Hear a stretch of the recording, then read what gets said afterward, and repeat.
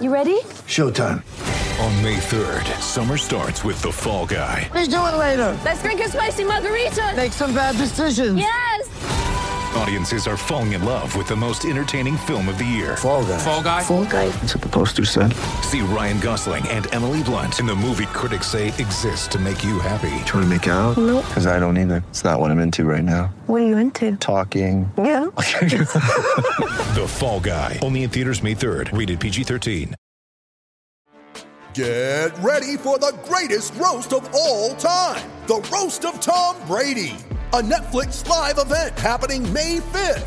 Hosted by Kevin Hart. The 7-time world champion gets his cleats held to the fire by famous friends and frenemies on an unforgettable night where everything is fair game. Tune in on May 5th at 5 p.m. Pacific time for the Roast of Tom Brady. Live only on Netflix.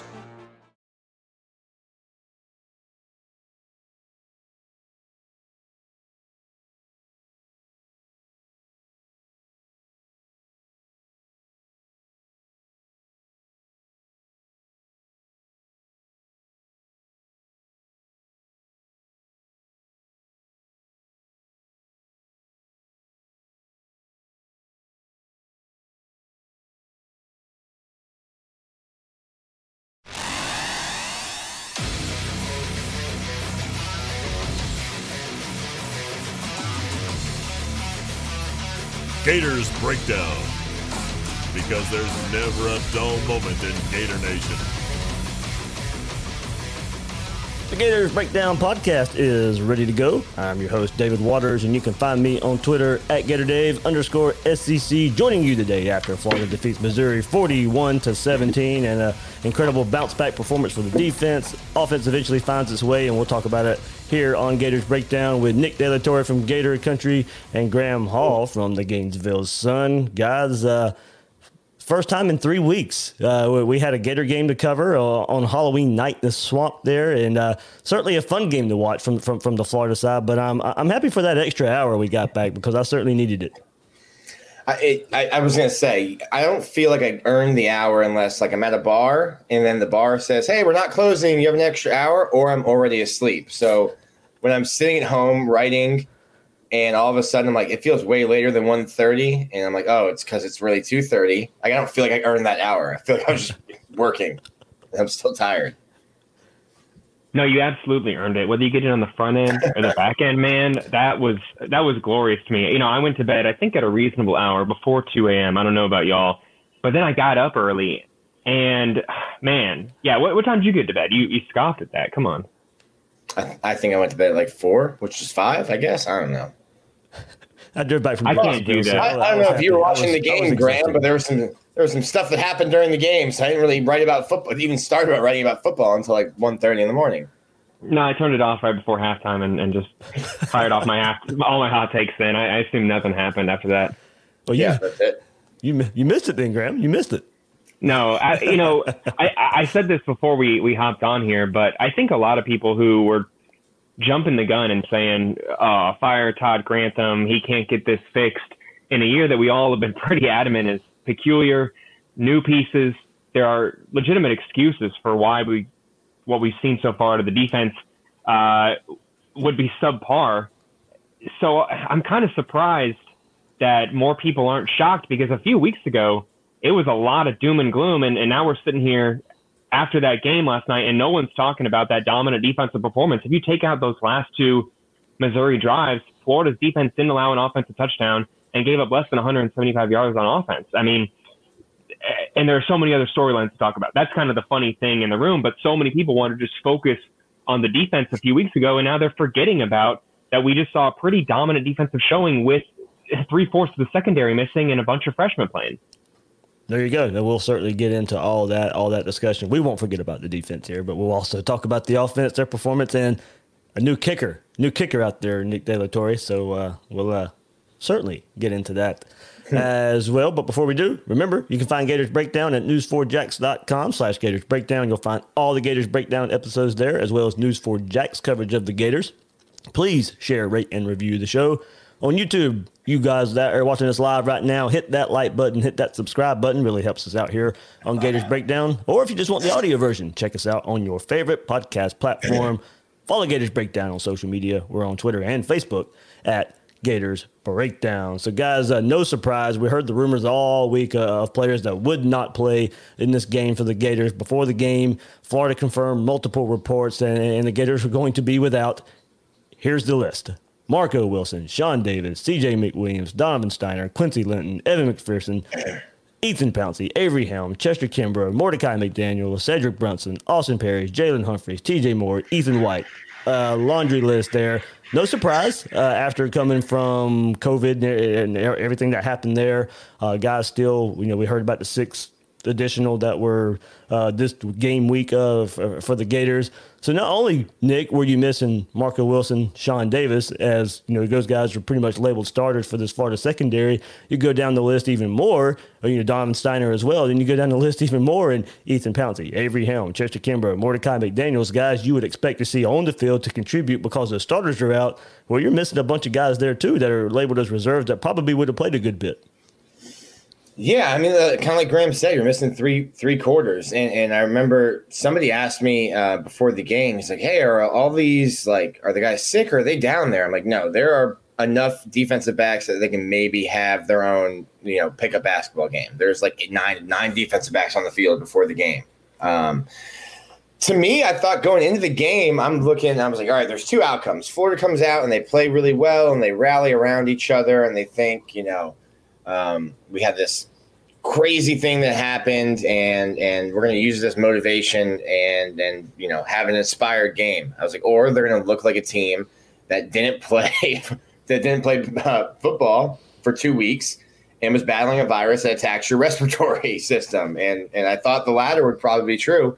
But that's certainly not the case. And I mean, you look at guys like Rashad Torrance, 4 tackles last night, the way he played, Brad Stewart. I think Brad Stewart was probably the key to all of that in the secondary, just being able to play that star position, played some safety last night, and then obviously getting Kyrie Campbell back. Kyrie Campbell is not Aaron Donald, but you saw just what we talked about the last Gators breakdown was putting Kyrie Campbell in allows you to put Zach Carter where Zach Carter should be and allows you to put Brenton Cox where Brenton Cox should be.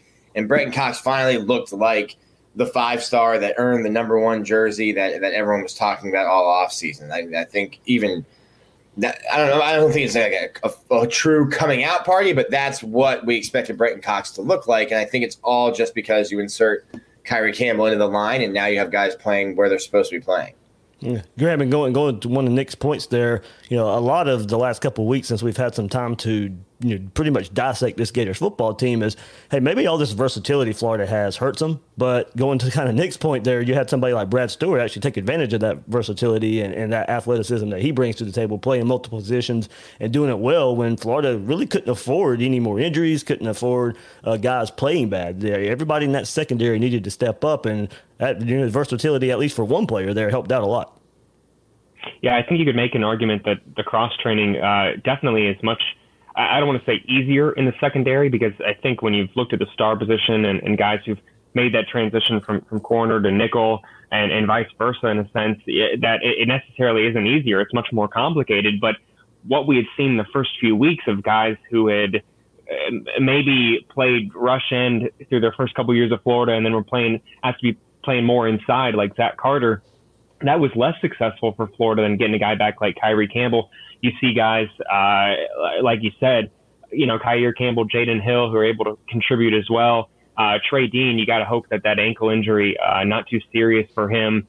But having Brad Stewart play that star position, that's one that I would say that we really weren't expecting too much. When we had talked about guys cross-training in positions, it was always Amari Burney, Trey Dean, Marco Wilson. I wasn't expecting Brad Stewart to be available to play that star position and do it so well. You look at the 3 solo tackles, look at the pass breakup. Really, that 6 solo tackles, leading Florida in tackles, really speaks to how all around of a performance it was by Florida's entire defense. But anyone saying that cross-training was only hurting Florida can't leave out of the equation what Brad was able to do the other night. Absolutely, guys. So we'll get into the game here a bit now that we know everybody who was out and who contributed throughout this game. Slow start on offense, but not necessarily a slow start overall on offense. They were moving the ball just fine, but on the first 2 drives, drove right down to the red zone and got bogged down there. Florida had 139 yards in the first quarter. Hard to criticize, Florida throwing the ball there in the red zone when it's worked all season long. It just, bogged down this game, had to settle for field goals there, and luckily Chris Howard made his two chances there, filling in for McPherson. But in looking back, pretty much the biggest complaint for this offense in this game was the slow start. Now, look, you can certainly be excused because you're playing for the first time in 3 weeks, and when you get in the red zone, look, that's a place where you really, really have to be in sync. You have to be at the top of your game. You can absolutely, of course, revisionist history, Gators score 41 points, but you can excuse what you saw there in the red zone, especially after what we saw come after that. Yeah, I mean, it's like I said, I think they looked like a team, that hadn't played in a couple of weeks. But I think you can excuse it, but they're not going to be happy about it. You get in the red zone, you have to settle for 2 field goals. They're not going to feel good about it. But I also think, and I tried to get like a real answer out of guys because, everyone before the game was saying, oh, we just treat it as a bye week. I'm like, listen, a bye week doesn't involve like Robitussin and quarantine. That's not a typical bye week. But they kept saying we just did our Zoom meetings and stuff like that. But yeah, I think to your point, Dave, certainly kind of knocking some rust off. The third drive, the interception. I think that was just a breakdown from the offensive line, and Trask kind of gets hit and has to rush a throw, gets tipped, but then punt. So it certainly was a 2 field goals, an interception, 2 punts. That's not a great start to the game for the offense. An offense that ends up scoring 41. But we also know, with good reason, I think you want to use the term revisionist history. I think that's fair in this case. More so than any other cases, because you look at the previous week.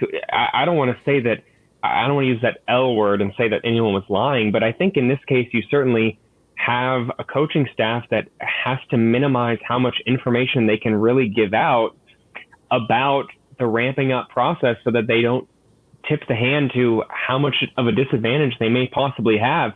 You have Dan Mullen before running into the halftime tunnel saying, we didn't really have an offensive line until Wednesday. You have, I guess, speculation that maybe a lot of your offense wasn't even able to practice for the first 2 days whatsoever.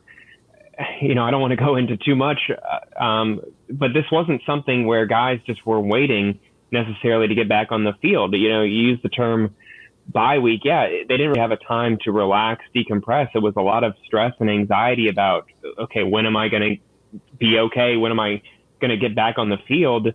When am I going to have a chance to practice again? And yeah, so that shocked me when you consider all those things. Yeah, we could play revisionist history and say, well, of course they're Heisman candidate offensive playmakers, and Kyle Pitts and Kyle Trask didn't miss a beat, and of course Kadarius Toney continued as usual. But when you really think about it, how little opportunities they had to practice. And the other half of the equation, not to get too long here, is that Missouri, in my opinion, had looked fairly good in the weeks leading up. I didn't put out my prediction ahead of time, but I'll say it now. I did think Missouri was going to at least cover the spread, if not win that game. I was so uncertain of this one more than anything because there were so many unknown variables. And you look at the fact that Tigers team put up more than 400 yards of offense against Kentucky, who has looked decent this year. I would say better than some of the other teams on Florida State. I would say better than Texas A&M. Let me say that. I would say Kentucky's defense has looked better than Florida's defense. Absolutely. I think that's totally fair. And for Missouri to come out there and do what they did, and then you had Dan Mullen in the first 2 weeks going back to their own comments saying they can beat you in multiple different ways. Let me just say it. I was very uncertain with this one. So, yeah, it's easy to do revisionist history and say, well, of course, their offensive playmakers did that. But that was not the case in the weeks leading up to it. And when you really look at what happened in the preparation aspect, it is even more surprising, I think. Yeah. I agree with that, Graham. I also thought just the way they beat Kentucky, that's the blueprint, or was the blueprint to beat Florida. They were able to just keep Kentucky's offense on the sideline by having these long, sustained drives. And And the game before that, they showed, okay, if we need you out and score 40, we can go and score 40. And they did it against LSU. But I think LSU might be historically bad after watching their game with Auburn last night. But that was my big concern was, okay, well, the book on beating Florida is already out, and Missouri did that so well against Kentucky. It's gut check time for the defense, because if you can't get off the field, you're gonna have an offense that runs 39 plays, 40 plays, and you're gonna lose, 28-35. Yeah, and part of that was, Florida had all these guys in the secondary missing, and I've heard a lot of Missouri people talking like, why aren't they targeting these Florida DBs? And I think a lot of it was Florida was able to shut down the run game early. I think Missouri knew their game plan. Nick, going to your point, their game plan was to control the clock, keep the Florida offense on the field. It didn't matter if Florida was missing defenders on the back end. They wanted to control the clock. They didn't want to go throw the ball, no matter who Florida was lining up out there. So that was part of their game plan. And one more thing about the maybe slow start for the offensive line there. I mean, look, this was the most, Nick, as you laid out there, it was field goal, interception, punt. This was probably the most I've seen Kyle Trask had to run around at any point this season. I mean, right before halftime, to me, the first read wasn't there a whole lot, and he had to go scramble and make some plays with his legs, getting outside the pocket, trying to find something down the field. I mean, you look early on in this game, and I think you could really tell, especially to Graham's point about the offensive line not really being able to get together till midweek. You could actually tell, and then by the time they had a first half under them, you get to the second half, you could, it looked like the old Florida offense. Yeah, I would say it did. That statistic about Trask with the 4 touchdown passes in 4 straight games really shocked me, but I guess it really shouldn't have, because it was a couple weeks ago we were talking about how Kyle Trask had already done things that Tim Tebow hadn't done, and well, I guess I could say that shocked me as well. But it does seem to think, to use that term revisionist history again, that people overly harped on the defense's fault when maybe because of the loss, which is totally fair. But when you really look at it, if they had just fixed a few things on defense, as we saw in this past week, if the offense retains 80% production, I still think the run game can make some improvements. I think that Kyle Trask still continues to make some throws that are, yes, absolutely amazing, but ones that I'm sure that he would like back. If they fix even a few things, it is still this team that we had high expectations for just 2 months ago, and it is just kind of interesting to me how much that one loss at Texas A&M changed everything, as if every team isn't having some problems here right now. Right. And guys, this slow start on offense, we've kind of hit on the defense already. It really didn't matter. The defense was finally doing their job early in games. So settling for field goals, it really didn't matter. For the first time this season, defense came out ready to play. Looked like it was a combo of things, in my opinion, if you want to go there. I mean, look, the defense didn't necessarily go out there and play a different style of offense. People wanted, wholesale changes, different scheme, everything. Well, that wasn't going to happen with Todd Grantham. He's got a scheme. Can you do some improvements within the scheme? Absolutely, and that's exactly what we saw. They did more of what we thought would help, and it translated. First of all, getting Kyrie Campbell back, of course, we spoke on that, makes an immediate difference up front. But the biggest difference I saw on a more consistent basis were the defensive backs playing with more aggression, up close on the wide receivers, coming up and actually making tackles, flying to the ball carrier. That in combination with the pressure we saw up front early on, that was the biggest difference. To me, it didn't matter if Marco would have been back there. It didn't matter if Florida would have had their normal starters back there. We probably would have got the same result, to me, because the pressure up front was what drove the whole game for this Florida defense. So, look, the coaches used the 2 weeks to identify things to change it within the scheme. Guys who were playing a lot this season, already were making plays. They weren't making most of they weren't making the most of the season so far, but now you get those pieces together, and Brenton Cox and Jeremiah Moon setting the edge, making plays in the backfield, Ventrell Miller filling holes and stopping the Tigers' run game. All of that was noticeable from the start, and the offense benefited.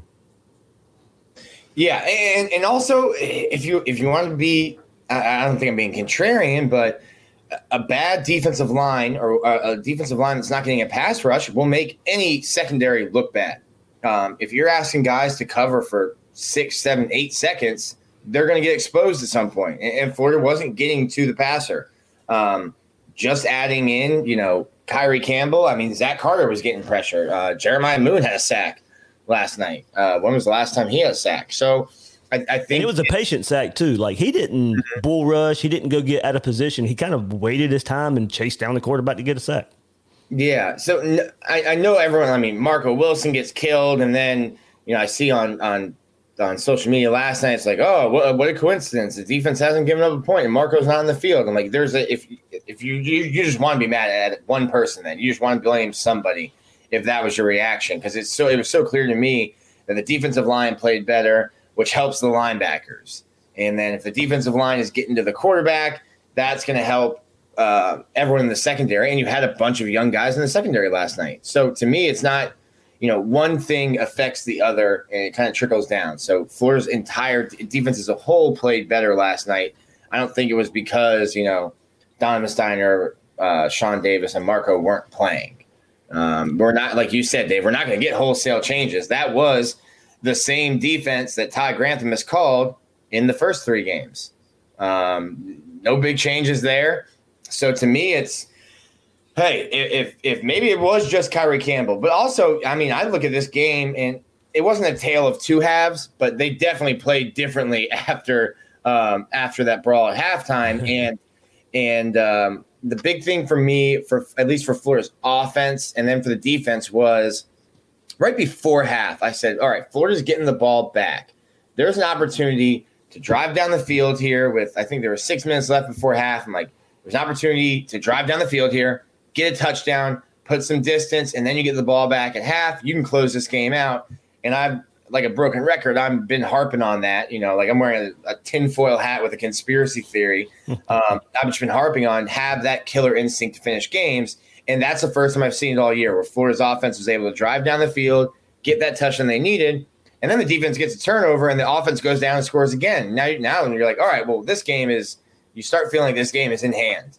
Before halftime, where in the past 3 games, Florida kind of just lets teams hang around. So to me, it just completely – like they were just checking boxes on things that I needed to see all season. We're just checking boxes last night. Graham, one more box to check in this, and I'll let you get your thought in here. Florida didn't give up the big play either. There was the one wide open, Brad Stewart got beat a bit. There was the one drop pass Missouri had. But besides that, I mean, there were not many big plays by Missouri. There wasn't even another play there that you could point to that say, hey, that was a big play opportunity there. You really only point to one play, and one big play that Missouri could have hit. So, this Gators secondary and defense just in general really stepped up to the task. Yeah, it was Knox with that 32-yard reception that was their longest one, and before that he could have had that longer one that he just kind of dropped. I think they had a couple drops there in the first quarter. So I guess you could make an argument that Florida secondary was kind of getting their feet wet and shrugging some of that rust off initially, and they caught a break there, and Missouri didn't capitalize. But yeah, their biggest play otherwise was that defensive touchdown, that 59-yard interception return.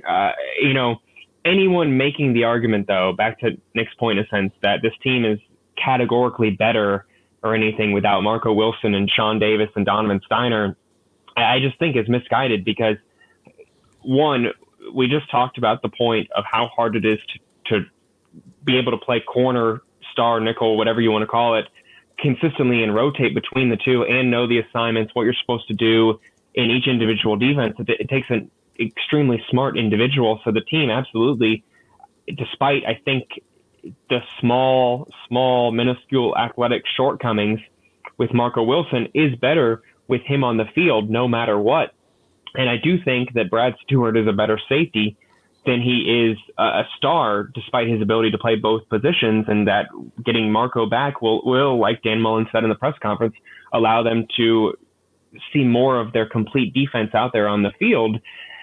Along with Sean Davis, I mean, everyone knows that guy's a headhunter, and some of those plays, maybe aren't Florida catching a break there, and there is a safety providing coverage over the middle of the field there. So that is certainly something, especially against a Georgia team coming up here that has looked extremely, extremely qualified. Oh, and I got to mention, I think Donovan Steiner is good. I don't want to get anyone upset, for not mentioning him. I think his contributions as well getting him back out there, especially against Georgia, will be much needed. You're not facing, a Jake Fromm or Eason or Justin Fields quarterback right now. You're facing Stetson Bennett, who looks kind of like the JV version of a Georgia quarterback in a sense. So you want as many pieces back there as possible, because Florida's defense just showed that they have the tools to go out there and do that. And you just got to hope that they're able to return by Saturday.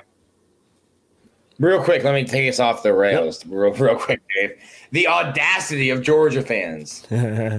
Like, who did you first off, we had to hear about Jamie Newman being a Heisman contender and a first overall draft pick. And then we're hearing about the kid from USC, and, well, he's better anyway. So I guess they were going to split the Heisman. They were going to cut it in half, and they were each going to have one. And then you get some, like, this kid who, no offense to him, he's not a good SEC quarterback, and you're kind of winning despite him. And then you finally get exposed by Alabama, and then he looks like he probably should look last week. And now it's just like, yeah, no, that's who he is. Like, maybe you got a couple good games against some bad teams to begin with, but Jake Fromm ain't walking through that door, and you don't have a good quarterback like you have in the past. And Florida Georgia can get weird, but this is certainly the worst quarterback for Georgia that Florida will see in some years. And look, let me say one more thing. I got to say one more thing real quick. Yeah. Okay, you got to piggyback off the Georgia thing, because there are so many Georgia fans out there as well who have taken their shots at Dan Mullen the last 12 hours about him pumping the crowd up after that, coming out there for that brawl in the middle of the field. How many years ago was it that Mark Richt led the Georgia Bulldogs out there onto the middle of the field after one touchdown? And I think they did end up winning that game, so give them some credit there. But it was one touchdown, and they acted like they just won their first championship since 1980. So anyone taking a shot at Dan Mullen for coming out there and defending his quarterback and having a justified reason to storm the field probably should check themselves and look into a little bit of retrospect. Yeah, we'll get into the whole Mullen thing before we do, because we're going through the game here. One player we absolutely have to get a shout out here. And Nick, going to your point, the offense gets it going right before halftime. Gators down 7-6 because of the interception return for a touchdown. And then 3:51 left in the first half, and then it becomes a Kadarius Toney show. So he catches the first play on that drive for 11 yards, then caps it off with a ridiculous catch and run for 18 yards, making Tigers miss over and over, giving the Gators the lead 13-7. And then the Gators defense comes up big with forcing a fumble with some pressure there, and then recovering the ball with 1:15 left in the first half. Very next play, Kadarius Toney is wide open for a 30-yard touchdown. Gators take a 27 lead. With all this, it goes toward a great day for Toney. 4 catches, 60 yards, 2 touchdowns, 3 carries, 23 yards, and a touchdown. He scored that rushing touchdown on the first drive of the second half to basically put the game away with a 16-yard twisting, diving effort. Toney just continues to be a difference maker on the field, and I don't know how many times we can say it. It's like when we talk about Kyle Trask, when we talk about Kyle Pitts, but this performance can't go overlooked, and it's just one more, another game now, game 4, where there's enough out there we have seen from Kadarius Toney to know that he has put in the work in the offseason. Hey, look, and this is what this wasn't a normal offseason. It wasn't going out there and throwing with quarterbacks over and over again, or training in the normal way. He needed a year to get better. Needed a year to show growth, and he's done every bit of that through 4 games. Yeah, I just continue on a weekly play-by-play basis. Wonder how Kadarius Toney gets out of a predicament and into the end zone. And I found the video of, it was Dennis Rodman from the Michael Jordan documentary, the Last Dance documentary, and they asked Dennis Rodman to explain how he was so good at rebounding. And then Dennis just starts making these weird movements and making noises. And I'm like, yeah, that's how I would explain to you how Kadarius Toney scores. Because, a couple of weeks ago, it's when he's surrounded by, 5 South Carolina players, and he's in the end zone. And then last night, it's like, all right, well, he ran into a pile of 3 guys, and then all of a sudden he's in the end zone by himself. It's like David Copperfield. I'm getting to the point where I think it's just opportunity, though. And after week 1, I was like, man, this is the best. I tweeted this is the best Kadarius Toney's ever played, and he didn't like that tweet. And he's when we ever talk to him, he'll just tell us it's just opportunity. But I think he has grown, and he's matured. I mean, listen, Kadarius Toney wants the smoke, and he didn't do a single thing when that fight broke out. He was right there in midfield, and he just stood there and kind of watched it. So Kadarius Toney has grown and matured as a person and as a football player. And I think what you're just seeing is a little bit of that growth, and then way more opportunity than he's had in the last 4 years. And he's taking advantage of it. Yeah, he is taking advantage of it.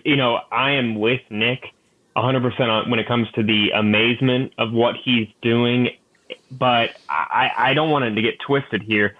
What we aren't seeing is the amount of work that Kadarius Toney puts in the off season. And, that's a guy who is out there every single day running routes in his spare time.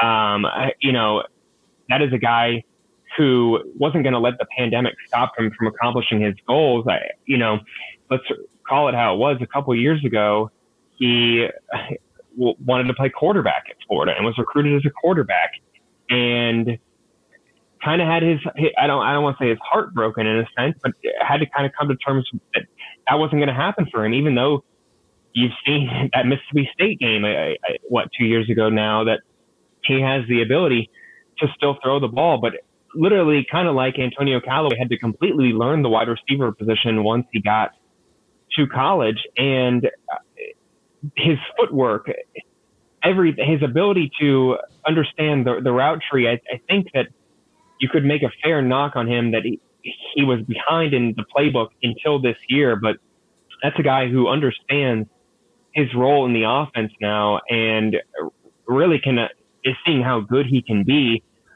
And I do think we kind of take it for granted because so much of it is natural, because when you factor in the quarterback ability, how fast he is at multiple positions, the term Percy Harvin is just thrown around as if, this is just another guy who's blessed with insane athletic ability. But let's not minimize how much work goes into making that happen. And I'm not saying you were doing that, Nick, whatsoever, but I think that you have to see that, yeah. And again, the maturity. Let's add that in there as well with the whole AR, whatever you want to call it, scandal issue, over exaggeration. Multiple terms were used for it, but there, I think, was a sense that he had to grow up a little bit. And yeah, like you said, seeing him not rush into the field, realize what he has to play for is bigger than just this game. And that if he isn't available for the Georgia game, if something happens, that is absolutely going to hurt Florida's chances of winning. And seeing him understand that is absolutely another sign that this is a guy who has taken huge steps since coming back to Florida. Yep, and now we'll get to we can't bury the headline too long. The biggest headline of the game so far, unfortunately, after a 41-17 victory for the Gators. Last play of the first half, Kyle Trask obviously hit late after some pretty bad officiating all first half long. Of course, Dan Mullen's not pleased there in this situation. So, you look, you can question if he should have run out on the field like he did. Players and refs were at the midfield where he was running, but it looked to me like he was going to go give an earful to the refs. But that it did escalate things no matter what he was doing. It did escalate from there. It never gets to that point if the refs call the penalty like they should have. Look, I don't blame Mullen for running out there, but I can also admit that event did escalate because of that.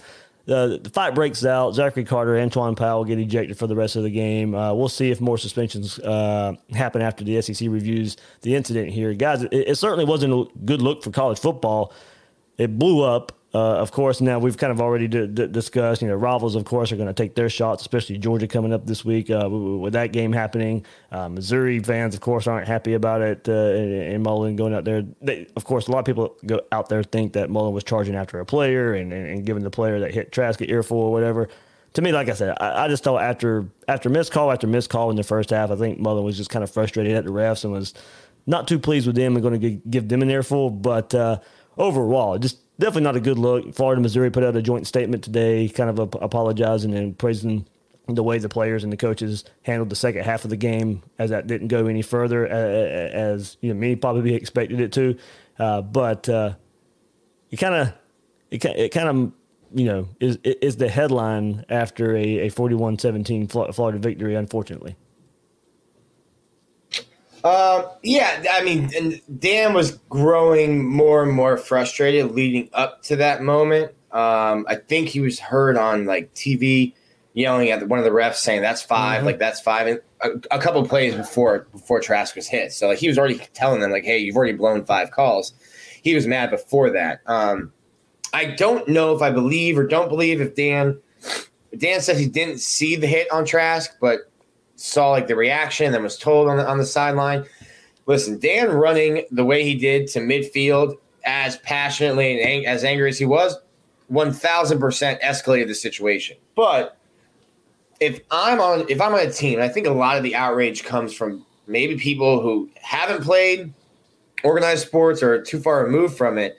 If I'm on a football team and my quarterback gets hit and I don't have an offensive lineman, shove, push, do something, stick up for the quarterback, I don't want a guy playing. You need to stick up for your teammate. If you think he got hit late, got hit high, that's what you do. I think Dan running onto the field escalated it. But like I said, it wasn't just one thing. He was already mad from a bunch of plays that had kind of built up to that point. Did he escalate it? Yes. Do I think it's a bad look? Yes. But I think it's a bad look because Dan's kind of stuck his foot in his mouth for the last 3 weeks. And then everything that's happened has brought Florida football in the situation that they're in to more eyes, to more people. So like when a Washington Post political writer chimes in on what Dan Mullen is doing, he is only doing that because of the national spotlight that Dan's comments and then Florida getting, an outbreak of COVID have brought it to a point where you're getting political writers even, putting Florida football on that radar. So now you have people who don't really know Dan, don't really know Florida football, don't really know the situation like most fans do, and like we are talking about it, chiming in and commenting. And I think that's where, a lot of this stuff is getting blown up. It's people that shouldn't really be talking about Florida football are because we've gotten to a weird point with some comments and then obviously some national breaking news with COVID. So I don't think what Dan did is wrong. And I think everyone in that locker room will appreciate what he did. And I think the team looked completely different in the second half. But he definitely did escalate the situation.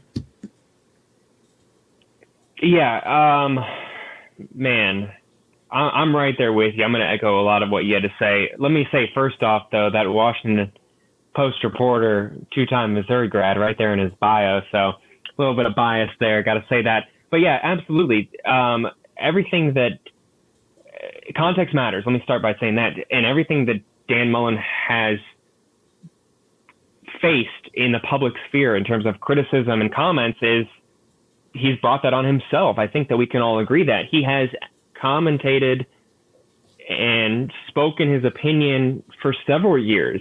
You can go back to when he tweeted out in July of 2016 while at Mississippi State a pro RNC message. No one told him to stick to sports at the time. He spoke up. We knew certain things behind the scenes during the summer, during workouts, during the George Floyd protests that flew in the face of, I think, the message that his team was trying to send. And even recently, he has had no problem commentating on public health policy, so much so that Florida Athletic Director Scott Strickland spoke up and said, Dr. Mike Luzardo said, well, if Dan knows so much about public health policy, can I call plays? And Strickland said, well, we're going to let Dan focus on calling plays from now on. And you still have comments that have drawn the ire of people outside. So seeing a brawl, if you want to call it that, a skirmish, whatever you want to call it. Nick, I think your opinion on this is so relevant because you are a huge fan of a sport, baseball, that sees the dugouts clear all the time and people don't even bat an eye, and managers scream at officials, swap spit within 6 inches away from each other, and people are like, oh, that's pretty badass. Like, So for Dan Mullen to face some criticism when a sport, and you can add in hockey and other sports, so many other sports get away with glorifying brawls in a sense, it does seem kind of disingenuous, and I understand why he would not like that. But like I said, context matters. You have to remember that he said some comments that make him seem ignorant of the pandemic at best, and possibly, I don't want to get into what makes him seem at worst. But so seeing 100+ people meet at midfield brawling when many people already think this guy has no regard for the safety of the public and his own players possibly, I think reaffirmed those negative beliefs in many people's eyes, that this is a guy who is not thinking of the bigger picture. But it's an interesting situation. I think that everyone inside the locker room, like you said, Nick, agreed with what he did. And I did too. Once I saw the hit on Trask, many people said it wasn't targeting because he didn't lead with the crown of the helmet. I don't care what you want to call it. He went for his face and charged up 3 seconds after Trask had unloaded the football. Absolutely, it was a cheap shot, no matter what you want to call it. And if Dan Mullen had not run out there to defend his quarterback, so many people would have been saying, this guy says he's a developer of quarterbacks. Well, he just let his guy take his second cheap shot in the last 15 games. Remember the Cash Daniel incident a year ago? You know, there was a reason I put out that stat that said Florida is 45-16 in outscoring opponents after the halftime when Dan Mullen gets mad at halftime, going back to that Vanderbilt game, because absolutely you can make an argument that players are a little bit more inspired to play in the second half when they see their coach willing to sacrifice his reputation, paycheck, whatever you want to call it, for defending, for doing the job that the officials should be doing. I'll leave it at that. Yeah, I think it just goes to what I said. I have no problem. Listen, you're playing a game where you're hitting people. Like a lot of stuff that happens on a football field would get you arrested, and it's a game that we love. It's a violent game, and you're going to have tempers that run hot. I had no problem with what Dan did. I think the only reason that there's as much backlash is because of the public spotlight that has been on Florida and Dan the past couple of weeks. But like Graham said, and I think Dave, sorry, we've hijacked the show here, but I think you'll probably agree is that I think Dan Mullen, for me as a coach, that's what I would expect from my coach. Oh yeah, like I said, you know, like I've always said, for me, you know, I'm a fan first. The fan of me, I have no problem with it at all. I just knew it was going to blow up outside of Florida. You knew everybody else was going to jump on board and say, oh, but starting with COVID a couple of weeks ago and then up to this point as well, you know, people were just waiting to take another shot at Dan Mullen, and that's exactly what's happening out there. But yeah, no problem whatsoever. As I said, I completely understood it because I knew he was ticked. You know, I was watching him pretty much on the sideline. That every time a call that didn't go Florida's way, that should have went Florida's way, I keyed in on Dan Mullen, and I knew he was frustrated. So as soon as that hit happened, I didn't think it was going to blow up like that, but I was like, okay, going to the locker room at halftime, he's probably gonna go talk to the officials a bit, and I didn't expect him to run out there like that. But look, I'm glad he did. He was defending his players. I think his players are going to feed off of it. We'll see if it carries over to next week or anything like that, and see, you know, if Florida can build upon it like they did in the second half last week. So, but yeah, defending me liked it, and no issue with it whatsoever. So, guys, let's get into some tweets right quick before we wrap up this episode here. So let me pull these up here and get our listener tweets. But Ryan S. at Go Gators for Life says, exceeded expectations. Offense started slow, but got its rhythm going late in the first half. Can't say enough about the way our defense responded to adversity it faced the past 3 weeks. Trask looked awesome. Overall, great win. Bring on Georgia. Deontay Mack says, can't express enough how refreshing it was to see our defense show up. I believe we have championship depth if everyone is allowed to play in their natural positions consistently. Cox looks like a 5-star, so does Kadarius Toney. Calvin Felix says, here's a question for us, guys, that, you know, we'll have to wait till next week, but we can kind of give our thoughts here. Will our defense continue? This is from Calvin Felix, by the way. Will our defense continue with how it left off against Missouri, or will it revert back to what we saw against Texas A&M? Grantham always gets his criticism in big games like Georgia. So, of course, we're going to have to wait till we see what happens next week with Florida and Georgia. Last couple weeks, and Florida going into that game, and Todd Grantham has pretty much laid an egg. Last year, overall defense wasn't bad. Situational defense was bad, not being able to get off the field on third down. So we'll see what continues as these two teams meet next week. But, yeah, what are we going to see? Is it going to look like the defense from the first three games, or is it going to look like the defense from what we saw yesterday? So you hope everything that they identified these last couple weeks, you hope that's what carries over to the Georgia game.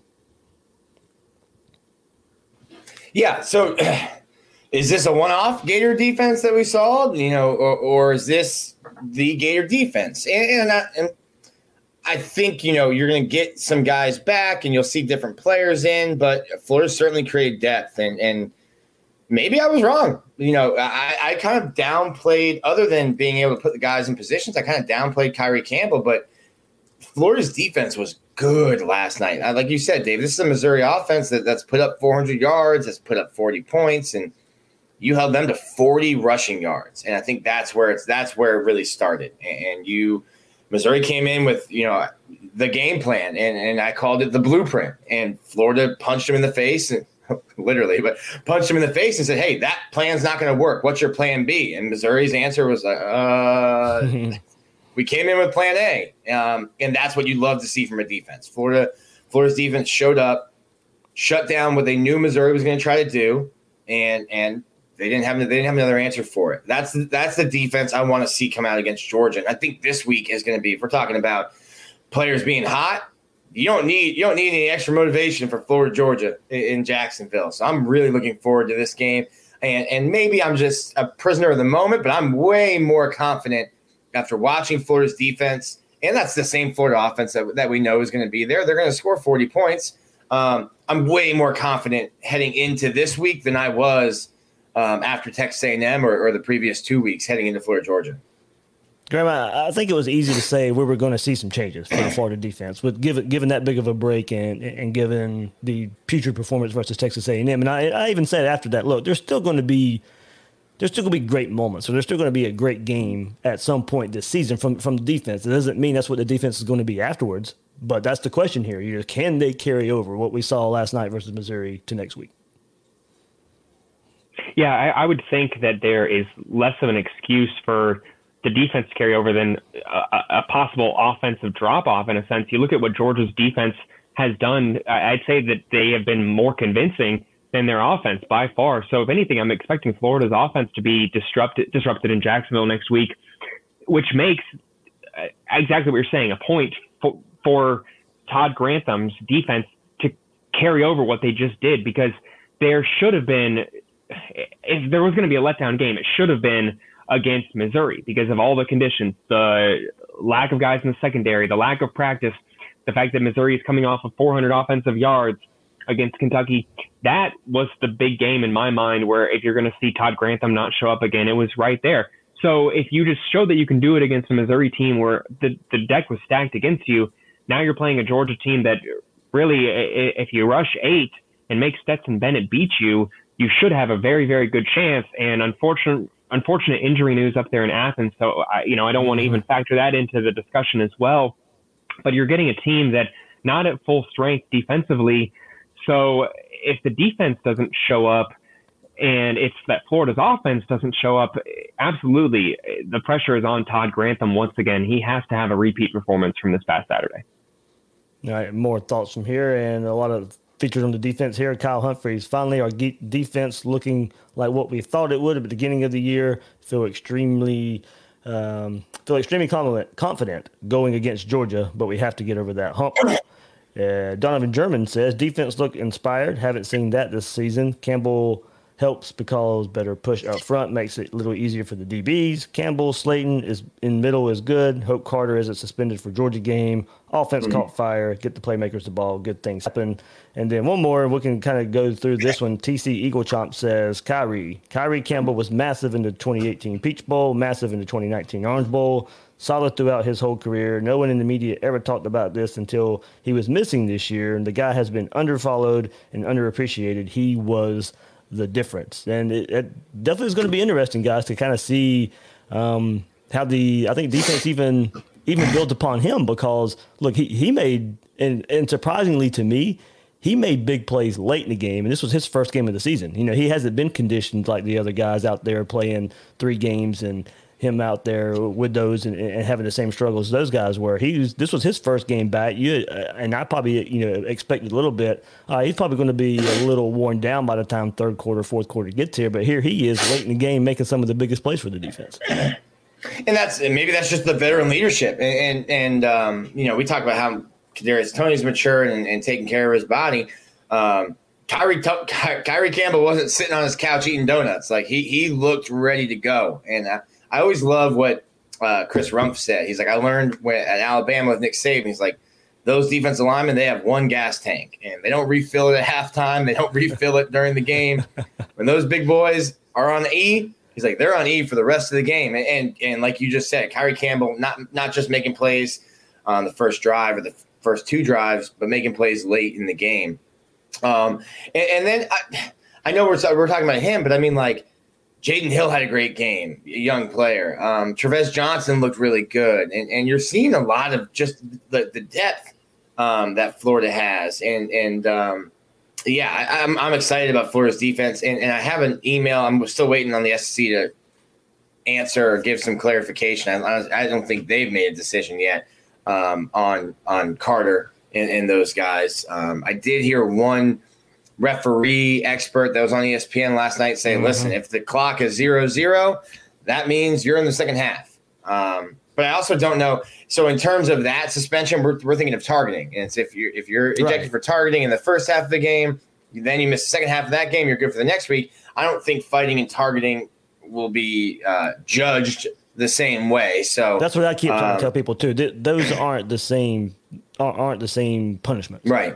Right. And I think that's kind of just what we immediately go to, because it's, you got ejected. So what's the ejection rule? Well, you got ejected for, different things. So to me, I would expect we'd have an answer by Monday. By the time we talk to Dan Mullen on Monday, I would expect an answer.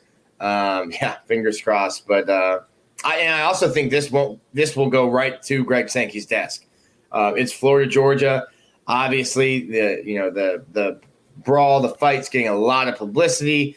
Does he want to come down and make a statement, or do you, I think in a fair world, I wouldn't suspend those 2 guys. They missed half a game already.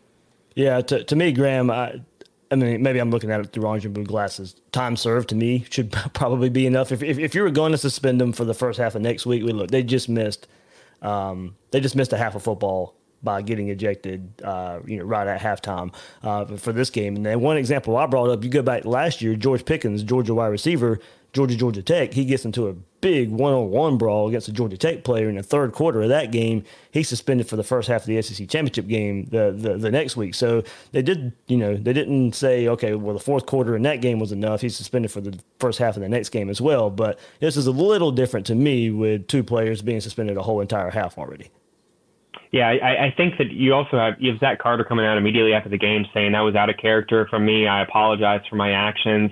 Showing remorse right after the fact, first-time offender. I think that, time served, absolutely. I think, if anything, it's more likely that we see the SEC announce something similar to what Lane Kiffin experienced last week, where they come out and say, we're making a statement and criticizing Dan Mullen for his comments and for charging at an official. You've seen them fine coaches $25,000 just for tweeting, or that a decision was poorly made by either the SEC officiating office or the officials. I wouldn't be surprised if you go back and look.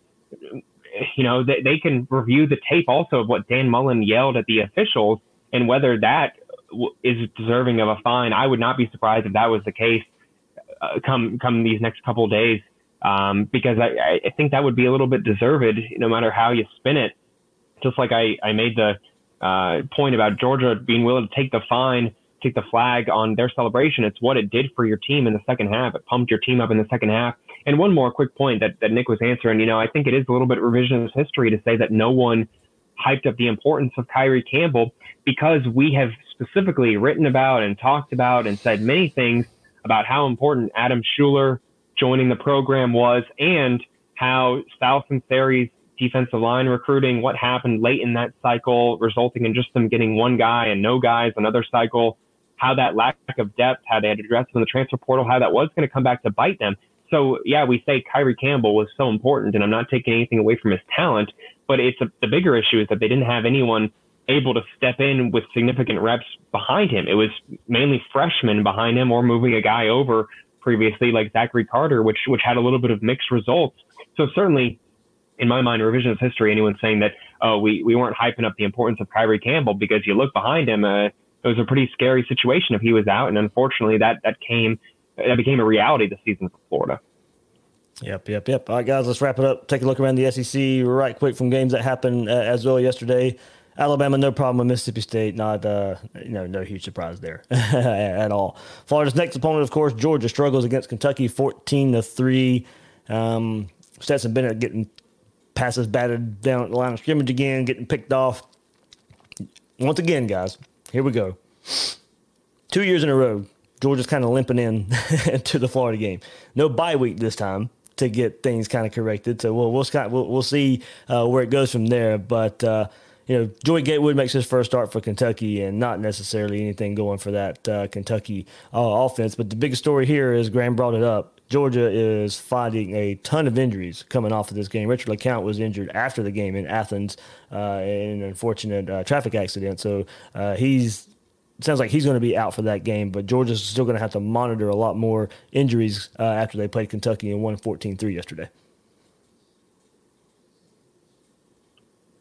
Yeah, I just hope that Richard is okay. Motorcycle is absolutely a scary thing. It sounds like, I don't want to speculate what he's dealing with, but it sounds like it's not going to be life-threatening, but it definitely is serious. So, a situation that, as we just talked about with Florida, rallying around some of the issues that they faced, heading into their biggest game of the season without their senior leader on defense, is Georgia going to rally on defense and turn in their best performance of the year, kind of like what Florida just did? That is something I am absolutely watching. But you look at the Florida defense, what they just did. You look at the Florida offense staying in tune with Kyle Trask, 4 touchdown passes. Once again, we're going to say what we've said in the offseason. If not now, when? The quarterback situation is not what we even thought it would be a few months ago. They don't have the former 5-star guys or a likely first-round pick, depending on what NFL draft analyst you listen to. The offensive line is good, but it's missing its offensive line coach in Sam Pittman, who's doing some great things there at Arkansas. You look around, I just think that if the Gators are going to get over the hump under Dan Mullen, and obviously it could happen in the future, but who knows if the potential down the line opportunities are as ripe for the picking as they are right now, with you can actually win the conference. If not this weekend, I don't know when it's going to happen, but I am feeling extremely confident in Florida's chances, given everything we just saw. If they can get some more of those pieces back and stay healthy, that is the key thing. You have to get back into your routine, get back to practicing, get back to business as usual, because you don't have any more second chances, and they still have to do that. Absolutely there. And we'll get Nick in here in just a second. Let's wrap through the rest of it. Texas A&M 42-31 over Felipe Franks in Arkansas. I thought the game might be a little closer there, but Texas A&M wins at home, putting up 42 on that Arkansas defense. So Texas A&M might be finding their way as they wade through this season after losing to Alabama, upsetting Florida, and now they look to be on their way. They'll probably be favored in the rest of their games the rest of the season, so we'll see what Texas A&M does. With that, of course, 41-17 Florida over Missouri. Perhaps the biggest surprise of the weekend, guys. Auburn 48, LSU 7. Wasn't really a game. Auburn come out from the get-go, putting up points on that LSU defense. And LSU Tigers have a whole lot of questions there as they move forward through the rest of the season. No surprise either. 54-21 Ole Miss over Vanderbilt. And Ole Miss continues to put up points behind Lane Kiffin, Matt Corral, and that offense. Nick, anything around the SEC catch your eye, man? Yeah, I think maybe Georgia got exposed a little bit in that win against Kentucky. is Texas A&M better than we thought they were? And I mean, talk about selling your soul for an undefeated season and a championship ring. I don't know if this will be a popular comment, but my heart goes out to LSU. They are awful. They are really, really bad. But hey, those rings are there forever, and that 16-0 is there forever. But man, you're taking it on the chin this year. Really paying that off. They put that whole 2019 season on credit, and the bank came and said, "Hey, buddy, bills due each week on Saturday this year," and they're like, "Okay." I'd happily make that trade. Well, they went from Dave Aranda to Bo Pelini. I mean, Bo Pelini, I don't think he makes it to the end of the season. And I was saying a few weeks ago, oh, you can't fire a coordinator making millions of dollars. You can. I mean, you can if he's doing that. Look, also, you can look at the Mississippi State game. Look at what Mississippi State has done since that LSU game. We were sitting there after week one being like, Mike Leach is a revelation. Anyone who didn't think the air raid would work in the SEC after one game, what have they done since? Well, what has Mississippi State done since? And you bring up a good point, Graham, about the defensive coordinator in LSU. Here's what I don't have. I'm trying to connect the dots to what we talked about earlier this episode. There was a lot of talk of LSU and South Carolina last week and LSU's defense playing better. And that maybe they figured it out. They held this South Carolina offense down. A lot of people were picking South Carolina to win that game. Maybe LSU had figured some things out. Well, a week later, they get blasted by a very average Auburn offense. So, maybe the one-game blip like we saw from the LSU defense, a one-game improvement, it didn't hold up. Hopefully, that's not the same story for this Gators defense. You have a one game, you play a whole lot better, but then you revert back to what we had seen before the very next week. Not. Hopefully not. So, guys, anything else? Wrap up this episode? No, pumped up for Florida, Georgia.